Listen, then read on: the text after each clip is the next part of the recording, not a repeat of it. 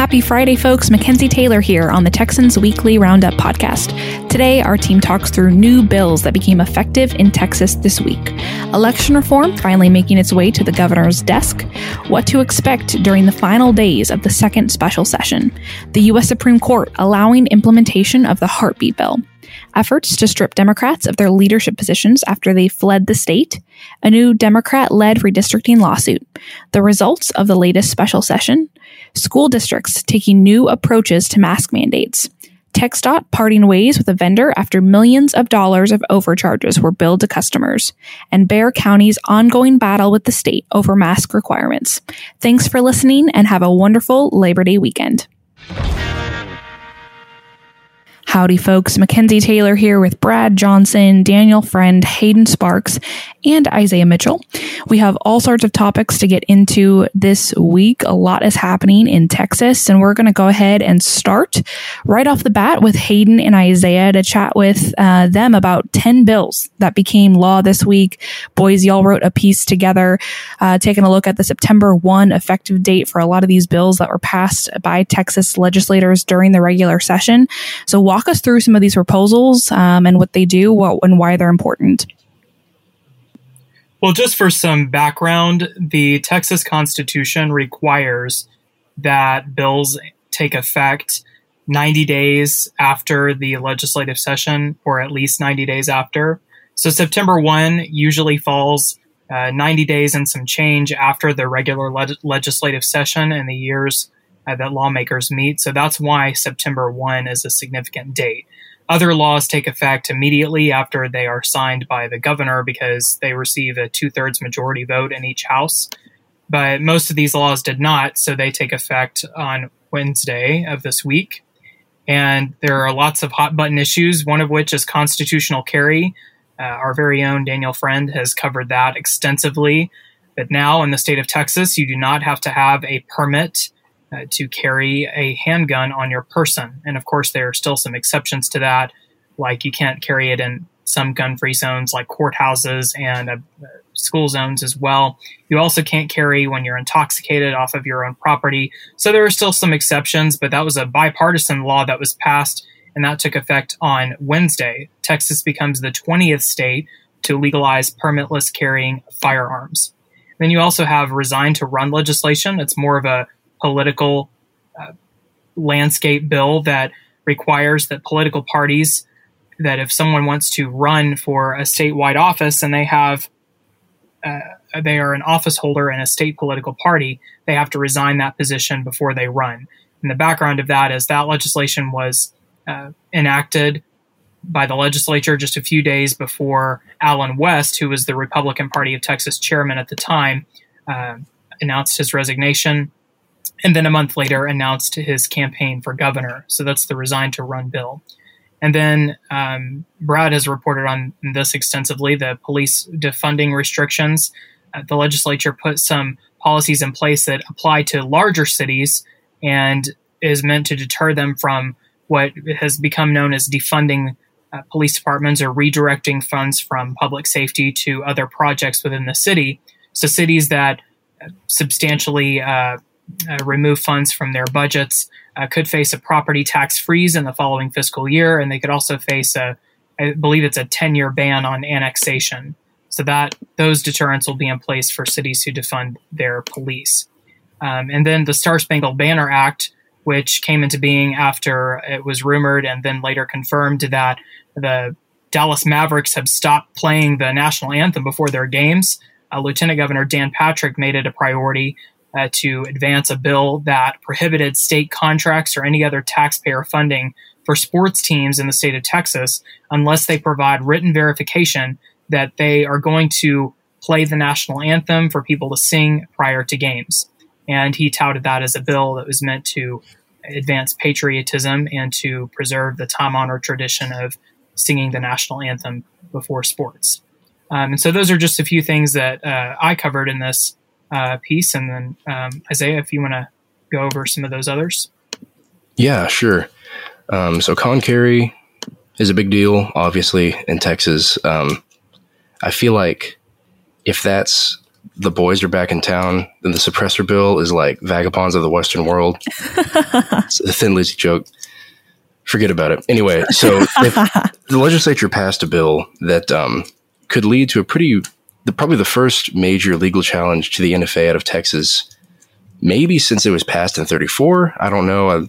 That's a long legal claim, but basically the NFA, the National Firearms Act, has a lot of regulations for dealing and buying suppressors or silencers for firearms. And those include a $200 tax stamp and a registration process that, if you're not registering with a trust, can take your fingerprints and some other data. And the legislature passed a bill that exempts suppressors that are made in Texas from these requirements. And so it'll be cheaper and a less burdensome process to buy a suppressor if it's made in Texas. Daniel actually, again, our gun guru, turned me on to some interesting legal history from Kansas, which apparently passed a similar law. And after it was passed, the news was out in Kansas and everything. And there were just a couple of regular citizens that tried to buy a suppressor. And now they've got felony charges because the government, or the federal government, said that they wouldn't acknowledge the law. The ATF has done the same thing in Texas and warned Texas dealers that federal law still applies. But the first step in the Texas bill is for dealers to approach the Attorney General and ask him to get a declaratory judgment that the law is constitutional. And so as of yesterday, that can start happening, which would be an interesting legal challenge. The Heartbeat Act, to bury the lead, also took effect yesterday. Legally, that's another big deal. Constitutionally, we'll talk in a little bit how it reached the Supreme Court, and that made it the first abortion-related challenge to Roe v. Wade since Justice Ginsburg died. So there's just a lot of history being made there, and we'll describe it in more detail in a little bit. The critical race theory bill in its original passage, HB 3979, took effect today. That's one that Republicans in the legislature have been trying to clean up by their standards in the two special sessions that have followed. And but HB 3979 is state law, and it took effect today. And we've described that one ad nauseum, so I won't go into detail about it. Another interesting bill, if you'll recall, during the Trump administration, he issued a regulatory rule regarding price transparency for hospitals.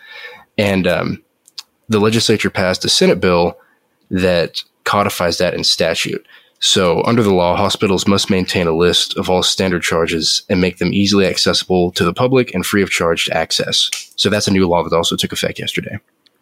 Well, thank you both so much for that. And we'll continue to monitor any other bills that become law. The enacting dates, the effective dates are, just like Hayden mentioned, an interesting constitutional just tenet. So thank you, boys, for that. Daniel, we're going to come to you now. The major election reform bill that Democrats had, incredible objection to throughout this whole process was the crux of why they left the state and broke quorum, saw its final votes in the legislature this week. So tell us a little bit about what that was like. Yes, so Senate Bill 1 passed both the House and the Senate this week. It was surprisingly anticlimactic. There were no additional walkouts from Democrats in the House. There were a bunch of members who did not show up, but there was enough for a quorum. And there was also no filibuster in the Senate. In fact, they didn't even talk nearly as long as they did in the regular session when it was at a similar stage. So Senate Bill 1, the election bill, has gone through. It passed both chambers. There was a conference committee report, which is what happens when the two chambers don't agree on the bill that they passed, and so they work out the differences. The difference between the version that came out of the House and the conference committee report that was approved by both chambers was not terribly big. There was one amendment that was added by the House that was supposed to help, that the House intended to help people who accidentally don't realize that they're not legally allowed to vote and they go and vote, not be penalized for that accident.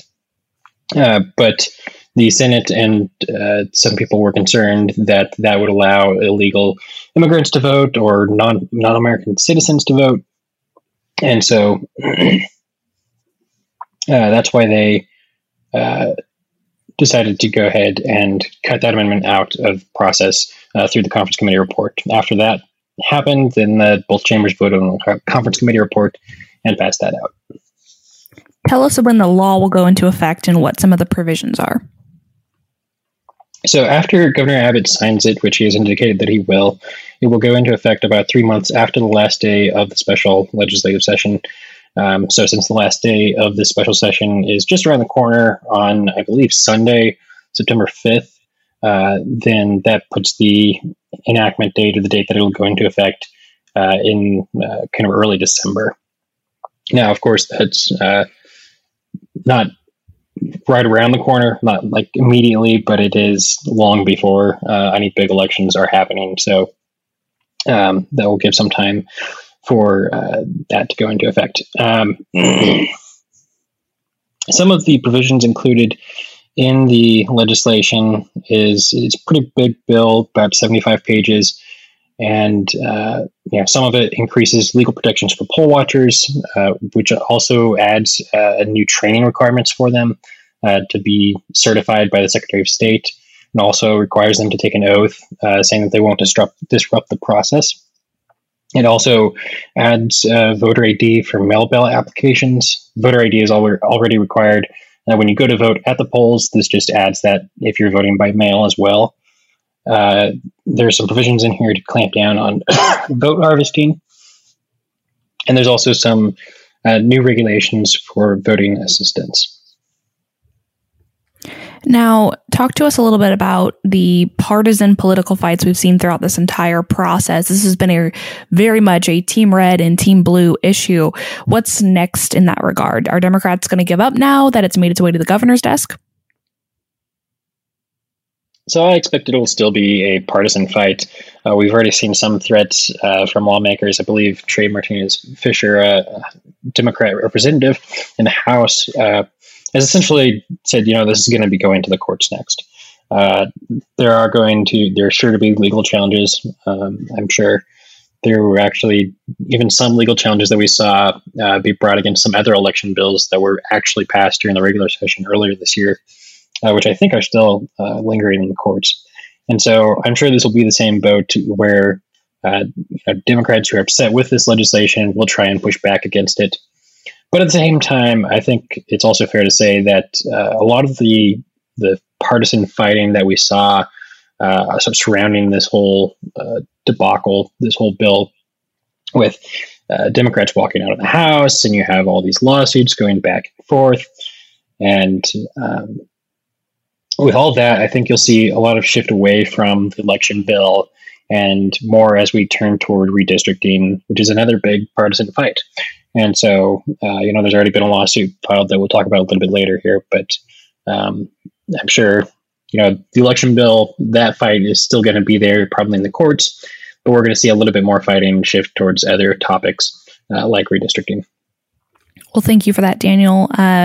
Brad, let's continue on this topic of special session, but let's zoom out a little bit. Now, this special session is 30 days long, just like every other. And the legislature must finish up its business by this Sunday night before that clock expires. Talk to us about which of the priorities of the agenda items that the governor has placed on the call have already passed. So there's quite a bit of them. I think it was like 16 or 17 in total items on the governor's proclamation for this second special session. And of them, obviously number one is election reform that Daniel just talked about.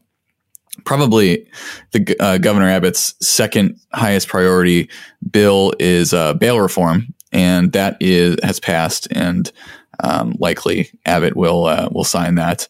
I don't see why he wouldn't. But then there's various other ones that are headed to his desk. They are a slate of property tax bills. They give a couple minor property tax reforms.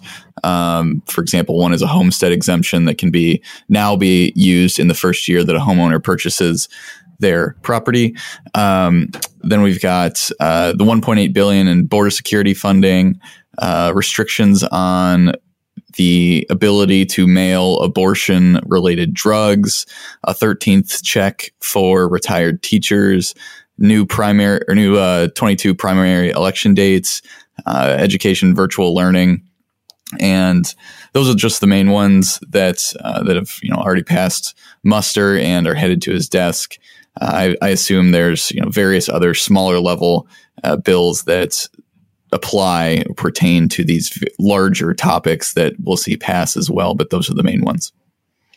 Now, we only have a few days left, like we already talked about. Well, what other items are left on the table? Yeah, so a few big ones. The biggest, I would say, is that's not really a policy-related bill is the legislative funding.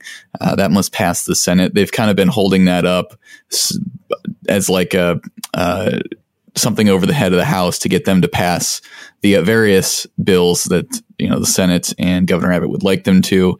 One other one that's more obscure, but was specifically on the governor's call: disposal of radioactive waste. I have a piece in the works on that.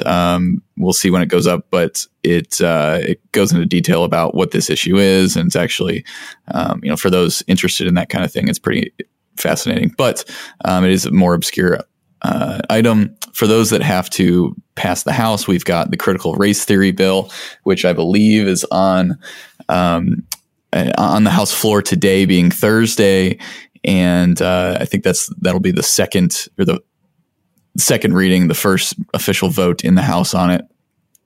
That definitely will have to make its way through. Then we have the transgender sports bill that would require athletes to compete in the gender of their biological sex.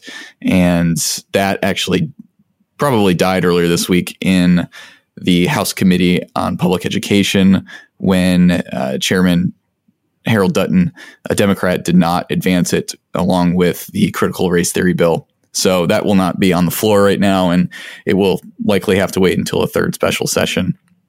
I should have included that in the likely dead category. But then we've got, along with likely dead, we've got vaccine mandate prohibition. I have not seen any movement on either of these proposals.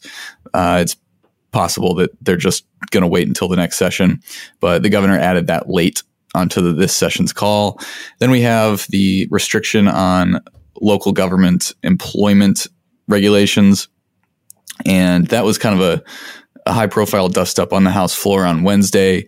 I've got a piece on that in the works, and I talked about it on Twitter a lot. So if you're interested in seeing what went down with that, it again failed on the House floor, and this time from a point of order by Representative Joe Moody, and that will likely have to be brought back up in the third special session, which is just around the corner, and we'll be waiting for that as well. Thank you, Brad, for detailing that for us. Isaiah, we're going to come back to a very important Supreme Court movement this week that has a lot of people talking, and you mentioned it earlier, but let's get back to the heartbeat bill. Remind us first how the heartbeat bill works.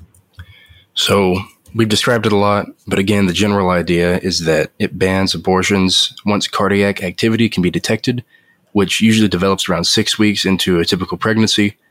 And the main structure of the law's enforcement means that the government or officials of the government or any branch of the government at all, those are all prohibited entirely from enforcing it. So the government cannot enforce the law. It is enforced by civil lawsuits, and violations include not only performing or inducing an abortion, but also aiding or abetting an abortion that takes place after cardiac activity can be detected. So that's the general skeleton of the law. And in these claims, plaintiffs that are suing violators of the law, if they prevail, can be awarded damages not less than $10,000. So it's intentionally expensive because this is how the law is enforced. Yeah, it's a very unique enforcement. Now, the Supreme Court decision is responding to a lawsuit on the part of several abortion facilities and counselors, but talk to us about how the lawsuit led to this point. So, Whole Woman's Health and Planned Parenthood are probably going to be the most recognizable names among the many plaintiffs that joined in this putative class action lawsuit. And because of the way that the law is built, the chassis of the law, they couldn't just sue the state of Texas or a state agency as they've done in, say, Whole Woman's Health versus Hellerstedt. So in this case, they attempted to certify a class a defendant class of every state judge in Texas, every state clerk in Texas, in addition to suing all the state agencies that regulate employees of these abortion facilities. And they also sued one lone citizen defendant, Markley Dixon, who is most prominently known for pioneering the Sanctuary Cities for the Unborn ordinances in Lubbock and elsewhere. But in this case, was tagged as a defendant because they believed he could credibly sue them for performing abortions, post-heartbeat abortions under the law. So it's a weird lawsuit. And it was filed in federal court. And initially that was aimed at a hearing for a preliminary injunction that was going to happen on August 30th. And after the judge denied motions to dismiss by the defendants, then the defendants appealed to the Fifth Circuit, and the hearing of the preliminary injunction was canceled. So between the 30th and 2 days after that, the 1st of this month, the law took effect. Plaintiffs were in kind of a mad scramble to find some way to get an injunction to stop this law. And so with that, they made an emergency petition to the Supreme Court of the United States, and the Supreme Court just denied it in a 5-4 decision. Tell us a little bit more about the reasoning for the Supreme Court's decision. Well, again, it all goes back to the way the law works and the way that it prohibits the government from enforcing it. Under Planned Parenthood versus Casey, which is obviously in the jurisprudence of after Roe v. Wade, governments cannot constitutionally, under constitutional precedent from the Supreme Court, create an undue burden in the path of women seeking abortions. So that's why this law is built to where the government is not enforcing it. And also the same reason why the mother herself who seeks an abortion cannot be sued under the private enforcement suits. So because of that structure of the law, now I'll just read you a little sentence from the Supreme Court's collected opinion. Federal courts enjoy the power to enjoin individuals tasked with enforcing laws, not the laws themselves. The state has represented that neither it nor its executive employees possess the authority to enforce the Texas law, either directly or indirectly. So whatever injuries the plaintiffs in this case, the abortion providers, are claiming that they will suffer or have suffered, they strictly speaking are not coming from the state. And so in that case, there's not really a controversy between the plaintiffs and the defendant state agencies that the Supreme Court can intervene in. Well, Isaiah, thank you for covering that for us. We'll certainly be, I think it's been arguably one of the biggest stories this week, and is this Supreme Court decision. And, folks on the left have a lot to say and are very, very opposed to this. And, the vitriol and the anger from a lot of those on the left is very apparent, and those on the right are celebrating it, and very excited. So very interesting to see those kind of partisan lines drawn so blatantly, even in just the public eye. But thank you for covering that for us and breaking that down. Very unique all around circumstances. Hayden, we're going to come to you now. Let's talk about social media censorship. That bill has made its way through the legislature in one way or another. Now, talk to us about whether this was a party line vote, if there was bipartisan support or opposition. How did this break down? Well, out of the House, the bill passed 77 with 77 ayes, which is, of course, there were only about, I think it was 49 nays. So that's slimmer than usual margin, but it's primarily because a lot of Democrats aren't there because they're protesting the election bill that Daniel was discussing. So the vote was narrower than usual, also because there were Republicans who were in opposition to this legislation. And in the Senate, the vote was 17-14, which is also a narrower than usual margin for a GOP priority item. So the Senate added one amendment that I am receiving word that was just approved by the House as well, that significantly whittled down the definition of censorship. Sorry, let me back up just a little bit. The bill would prohibit social media companies from censoring the content of its users based off of their viewpoints.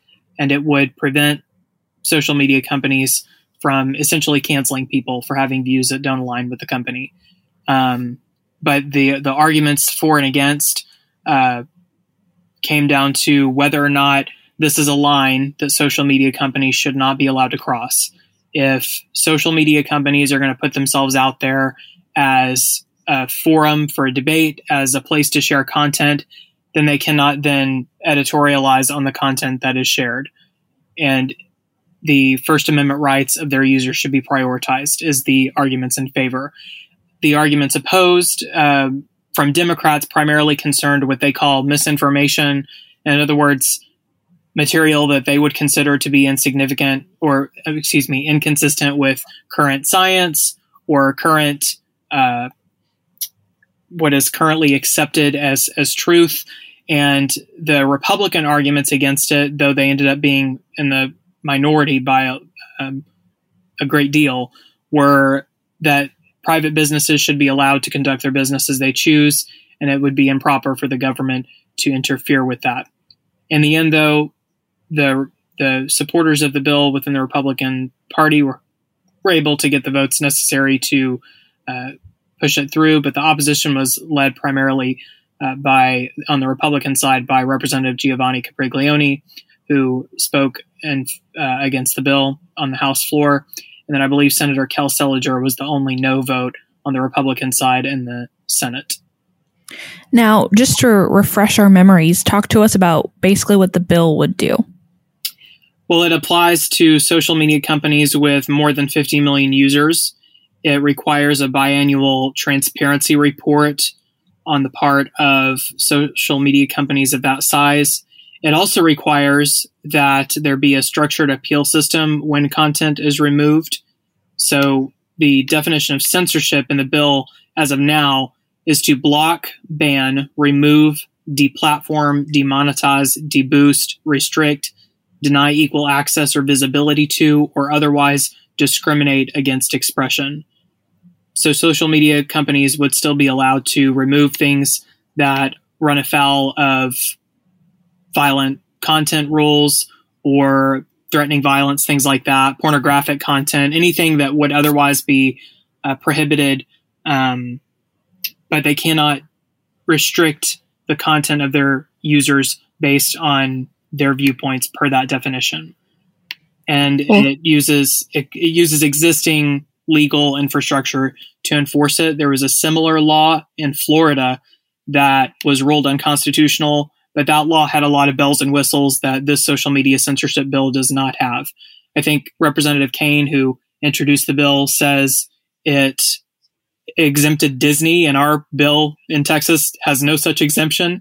It also does not include some of the exorbitant fines that the Florida law that was signed by Governor Ron DeSantis included. So ours is considerably different. The author, Chairman Kane, said that it was written specifically with the Florida case in mind to reduce the chances of it being stricken by a federal court. It's always interesting to see how different states approach the same issue, particularly in Texas, as a lot of what happens here in the legislature bleeds into other states. So, Hayden, thank you for covering that for us. Bradley, we're going to talk about quorum breaker chairmanships now. So now that the special session is winding down, the window during which members can be stripped of committee chairmanship positions, any sort of leadership positions in the House after fleeing to D.C. is closing, right? That window's closing. Talk to us about the latest development in this debate.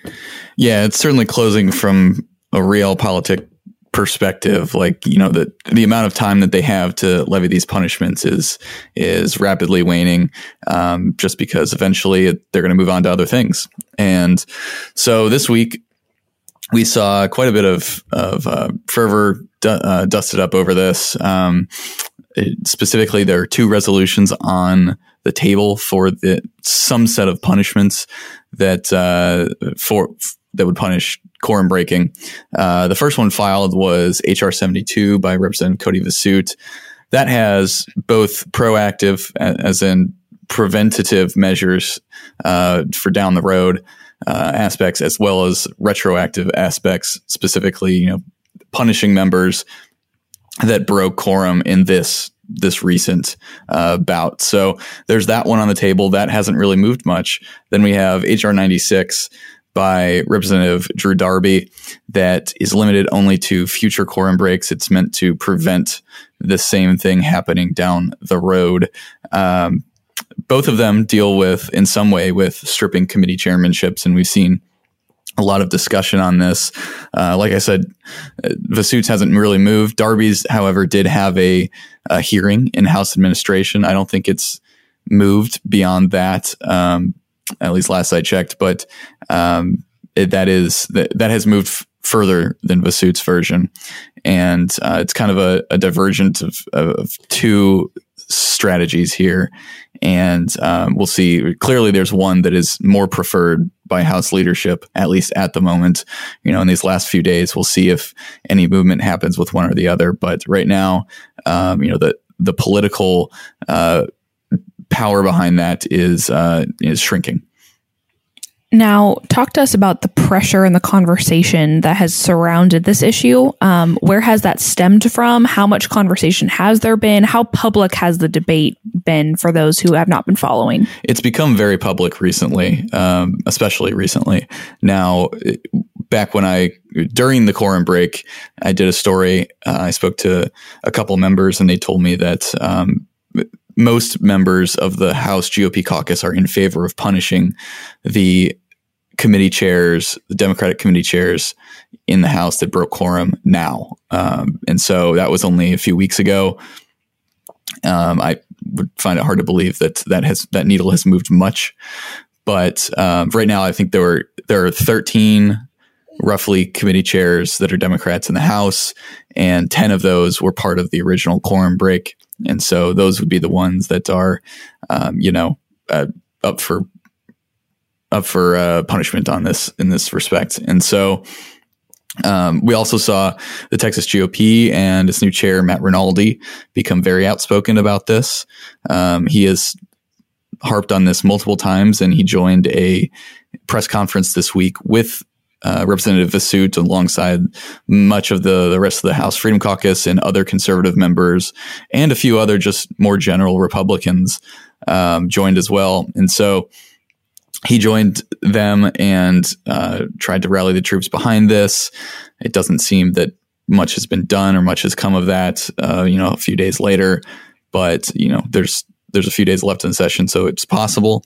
One other thing of real note is that it's not just, the conservatives that are behind this. And of course, the conservatives have generally been behind not appointing Democrats to committee chairmanships in the first place, let alone revoking them after this quorum break. So, but we saw a couple more just straight down the center Republican organizations, the Texas Young Republicans and the Texas College Republicans, come out, and they supported revoking committee chairmanships of Texas Democrats. If I remember correctly, it went even further than just the ones that broke quorum, just revoking chairmanships from Democrats in general, but they especially echoed the call to revoke the ones that broke quorum. And so there's a lot more push behind this proposal now, but it doesn't appear that it's going to do much, at least during this session.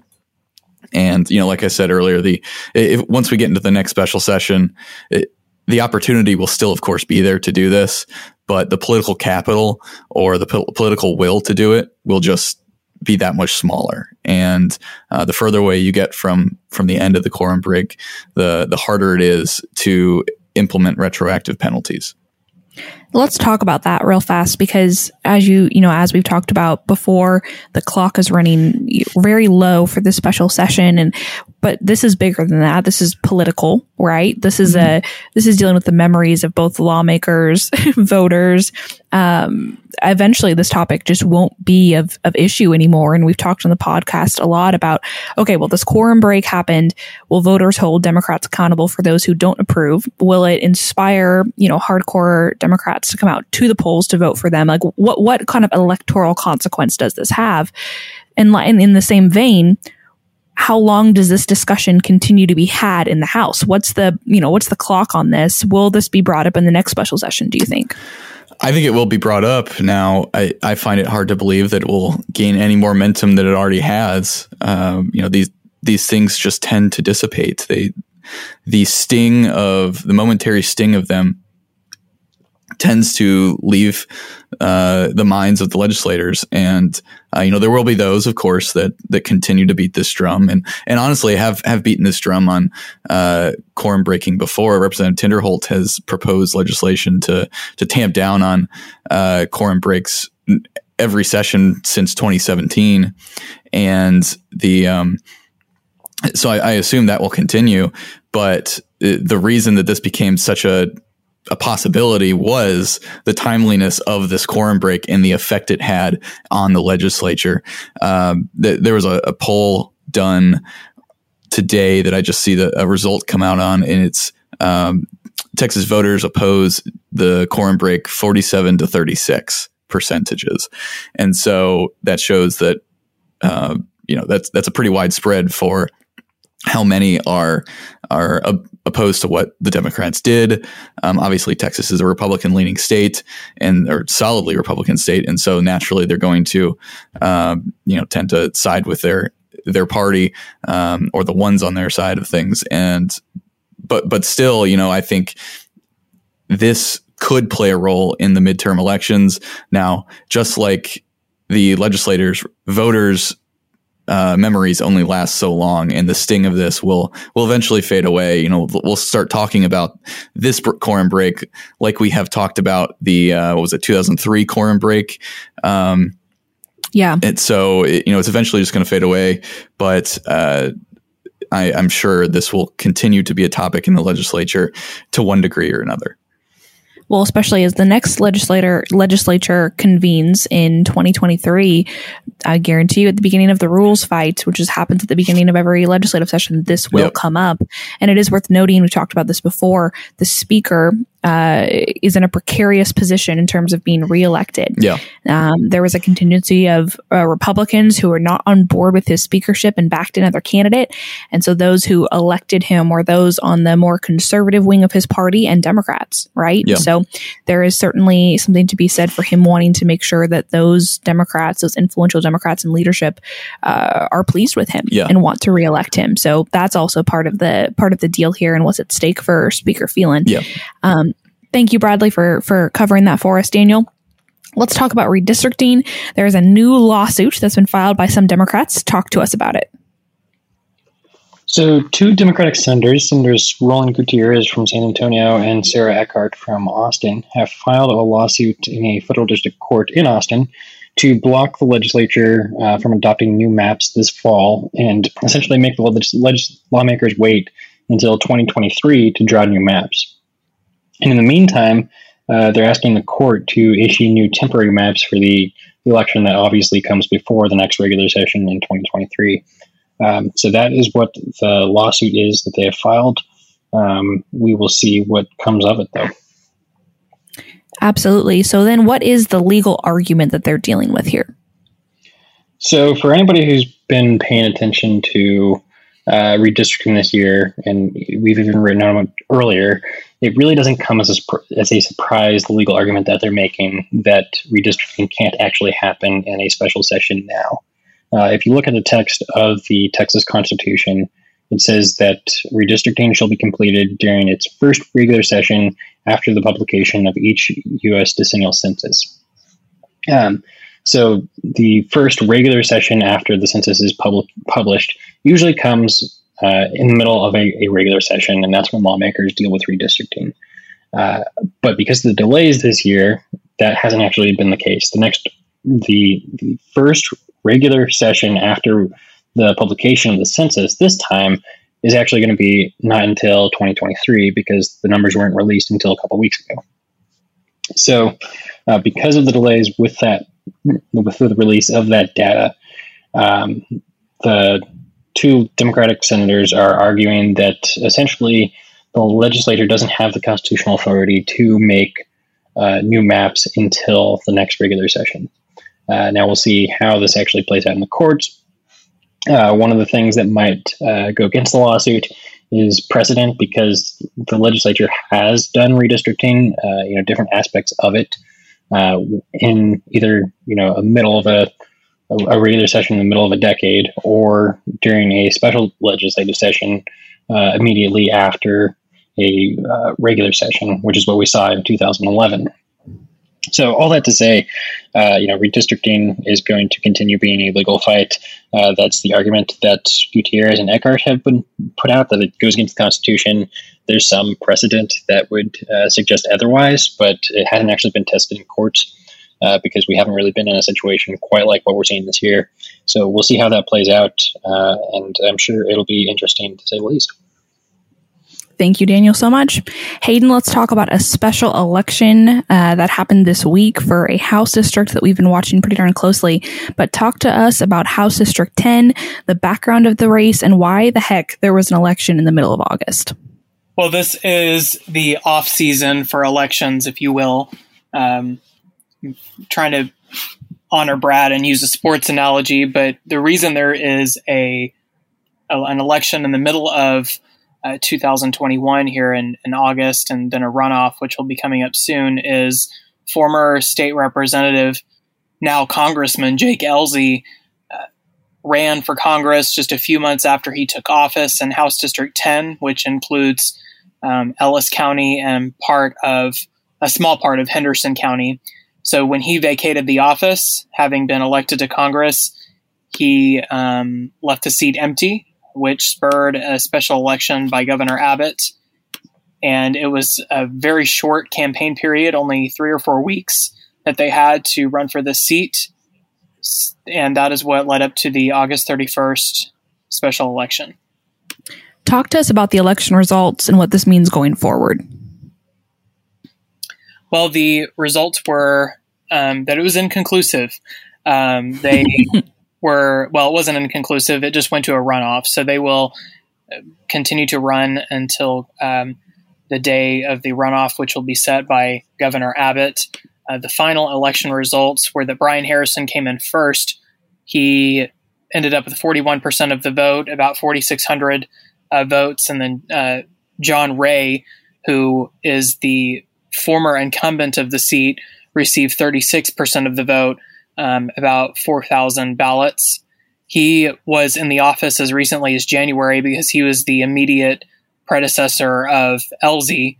If that gives you a time frame of just how brief Ellzey was in the office. And then the other candidates came far behind.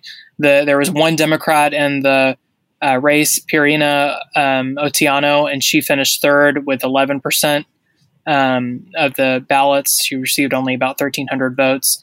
And then there were a few other candidates in the race. They made Kevin Griffin, a Republican, got 8%. Midlothian City Councilman Clark Wycliffe got 3% of the vote. And then there were some other candidates that received less than 1%, and another one who had dropped. Her name was on the ballot, but she endorsed Brian Harrison, who was the chief of staff to Secretary of Health and Human Services Alex Azar during the Trump administration. And he also has the endorsement of Ted Cruz. And then Ray was in the seat for 6 years and is now running for his former seat. And he has the endorsement of various political action committees and interest groups in Austin. So those are the dynamics of the race. And it's just a two-man race now. And they will continue to campaign probably for the next few weeks. And we're just waiting for Governor Abbott to call that runoff. Awesome, Hayden. Thank you for that. Isaiah, let's talk about public school mask mandates. We've seen all sorts of different approaches to this, but primarily we've seen school districts issue blanket mask mandates for students, in opposition and defiance of Governor Abbott's executive order. But we're seeing some new approaches from different school districts, and they've been experimenting with rules that let parents opt their children out. Tell us about where some of these districts are and how their mandates work. Right. So like you mentioned, Dallas ISD, I think, was the first one that got a lot of press shortly after GA38 was issued, which prohibits mask mandates, consolidating previous orders. Dallas ISD decided we're going to mandate them anyway for just about everybody on campus. And now I don't even know the total number of school districts that are doing that in Texas now. It's quite a few. But there are some districts that have implemented conditional mandates, if they meet some certain threshold of case numbers or whatnot.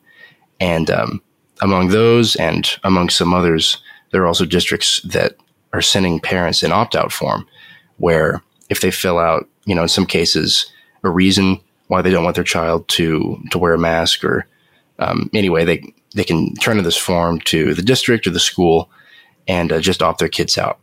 So Plano ISD is one school board that's done this. Corpus Christi implemented a similar rule that took effect just a couple days ago. Round Rock ISD had this rule for a little while, and then they recently narrowed it to only allow exemptions for health reasons, asthma, I expect, things like that. Corsicana ISD is another example. That's near where I grew up.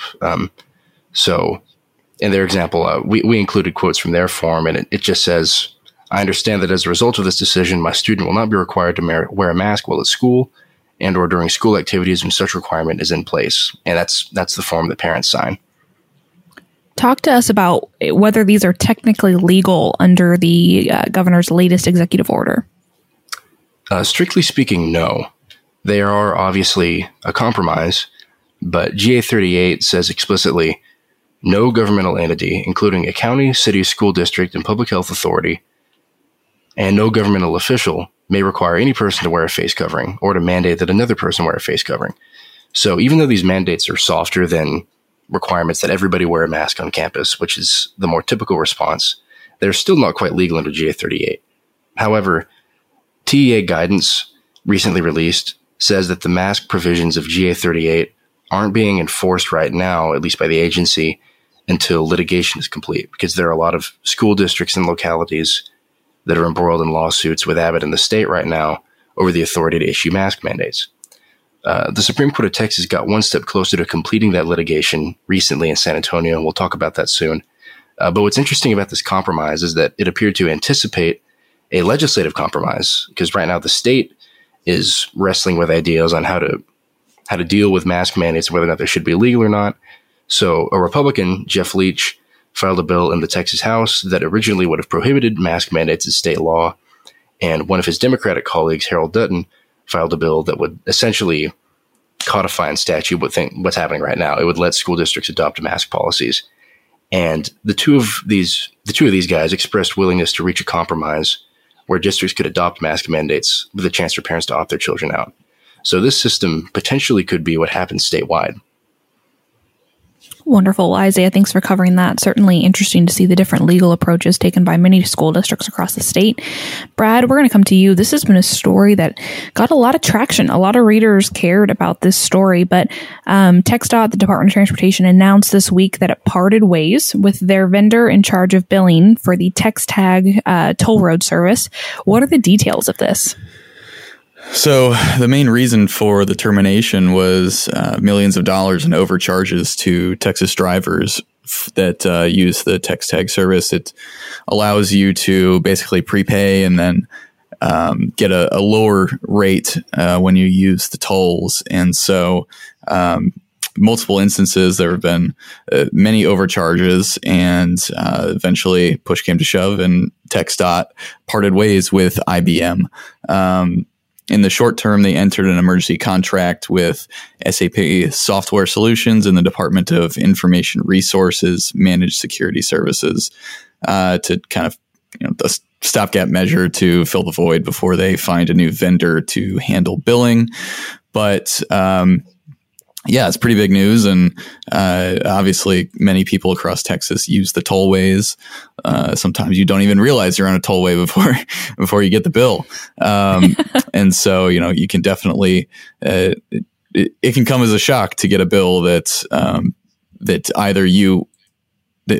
is either higher than what you should be charged, or a bill that is sent to you that you weren't even in the area when it happened. I've heard stories about that as well. So all in all, it's a big step in a different direction, and clearly the Texas Department of Transportation has kind of fed up with the vendor.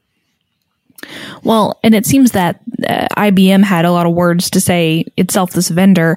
Talk to us about their reaction. They basically pointed the finger back at TxDOT. They said that, I quote, "The success of any information technology project depends on each of the participants filling its obligations. IBM's performance on this project has been hampered by the inability of TxDOT to do so." Now, they went into zero detail about what those obligations that were failed included. Neither did TxDOT really provide much detail into much of what the errors were, other than, these overcharges happened. I think the total was about $11.7 million in reimbursements that had to be made earlier this year. And so just a classic example of two entities pointing the fingers at one another. And, it's going to end, and eventually we'll have a new vendor, and I'm sure that will not be all that big of news by the time that occurs. But there seems to be not really any resolution between the two parties on this. Well, and if there's one thing Texans can agree on, it's that people don't like toll roads, right? That's just kind of the nature of it. And the Department of Transportation has not been historically forthright with a lot of these different kinds of toll road issues and billing problems. So interesting to see what will happen next, especially as a new vendor comes in. Right. And just a personal anecdote for toll roads. It's interesting when I first moved here, because I'd never seen a toll road that kind of just picked up where a regular road left off. You had to actually merge onto the toll road. There was a checking station that you had to pass through. So you can very easily here in Texas just happen upon a toll road and not even realize it. So I can see why Texans would be irritated by that, and especially if they're getting overcharged. Talk about the opt-in, opt-out situation. That's an example right there. Exactly. Thank you, Bradley. Isaiah, we're going to come back to you. You already foreshadowed this topic. Let's get into it.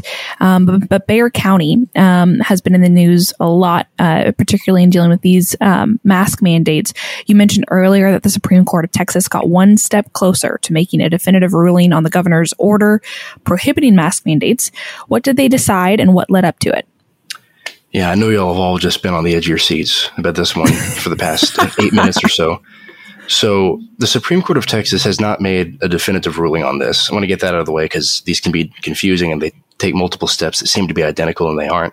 But in an order that they issued last Thursday, the court sided with Governor Abbott for the moment in his fight against mask mandates in Bexar County by staying mask mandates in the locality. City and county officials have been suing the state for the authority to require masks, namely in schools. And so they sued the state. It went up to the Fourth Court of Appeals, and Abbott claimed, interestingly enough, in his writ request to the Supreme Court, that the Fourth Court of Appeals denied his motion a mere 11 minutes after he filed it. And so these cases have been moving rather quickly. It's dizzying. It's hard to get a hold of. That's what I'm trying to do, is straighten it out. So anyway, the Supreme Court stayed the order. The case is still pending, but for the moment, the court has denied Bexar County the authority to require masks. Got it. Now talk to us about the Texas Disaster Act specifically. This is all kind of wrapped up in that. What have been the arguments surrounding the act in this case? Well, it's kind of like what Brad mentioned earlier. People have got short memories, and I don't think this has completely gone away, but there seemed to be a pretty big swell of bipartisan support for reform to the Texas Disaster Act during the first regular session. And now maybe not so much, I don't know. But it was interesting. There are a lot of Democrats and Republicans. I'm thinking of politicians as ideologically disparate as Nathan Johnson and Matt Schaefer, who are both calling for reform to the TDA. And San Antonio made similar claims in their original complaint, in their original lawsuit. They asked for, as alternative relief, a declaration that the Texas Disaster Act is unconstitutional, if not a judgment that it allows them to do what they want to do. So far, explicitly it says that county judges, namely as local officials, are the governor's agents in executing state response during disasters. And so that's empowered. I remember it popped up in the lawsuit between El Paso County and the state over shutdown and lockdown orders there. And the county had argued that the TDA supported their lockdowns. And so now San Antonio, now that Abbott has, if we remember, he himself issued a statewide mask mandate, then ended it, and now he's ended it in school districts as well. Now that we're on this side of it, Bexar County and San Antonio officials, where the Texas Disaster Act previously empowered them to issue masks, allegedly, are now fighting against it arguing that it's unconstitutional. So it's an interesting switch, but it was kind of a memory blast to read again. Like, oh, I remember when there was all this mounting pressure against the TDA, and that kind of slipped under the rug, I think, during the specials because Abbott's probably not going to put it on there.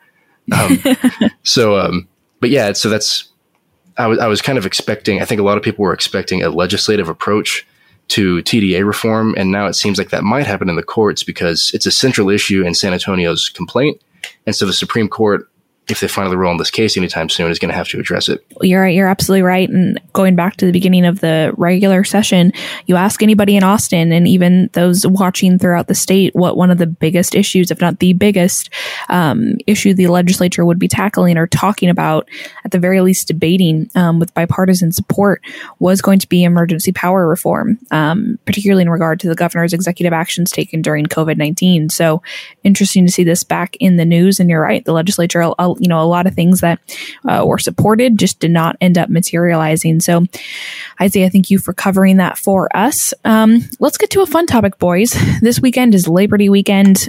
Do you guys have any fun Labor Day weekend plans? Is there something, if you're just laying low, is there anything that you want to do? You want to check off your summer bucket list before summer ends? Well, it's not really my bucket. Oh, sorry. Go ahead, Isaiah. It's not quite my bucket list, but I'm going to be dog sitting a very large German Shepherd this weekend while some friends of mine in San Antonio go. I don't know where they're going, actually, but they're gone, and I'm going to watch the dog. So that's awesome. That'll be so fun. Do you like big dogs? Is that something that you're comfortable with, is having a giant animal that you get to spend time with?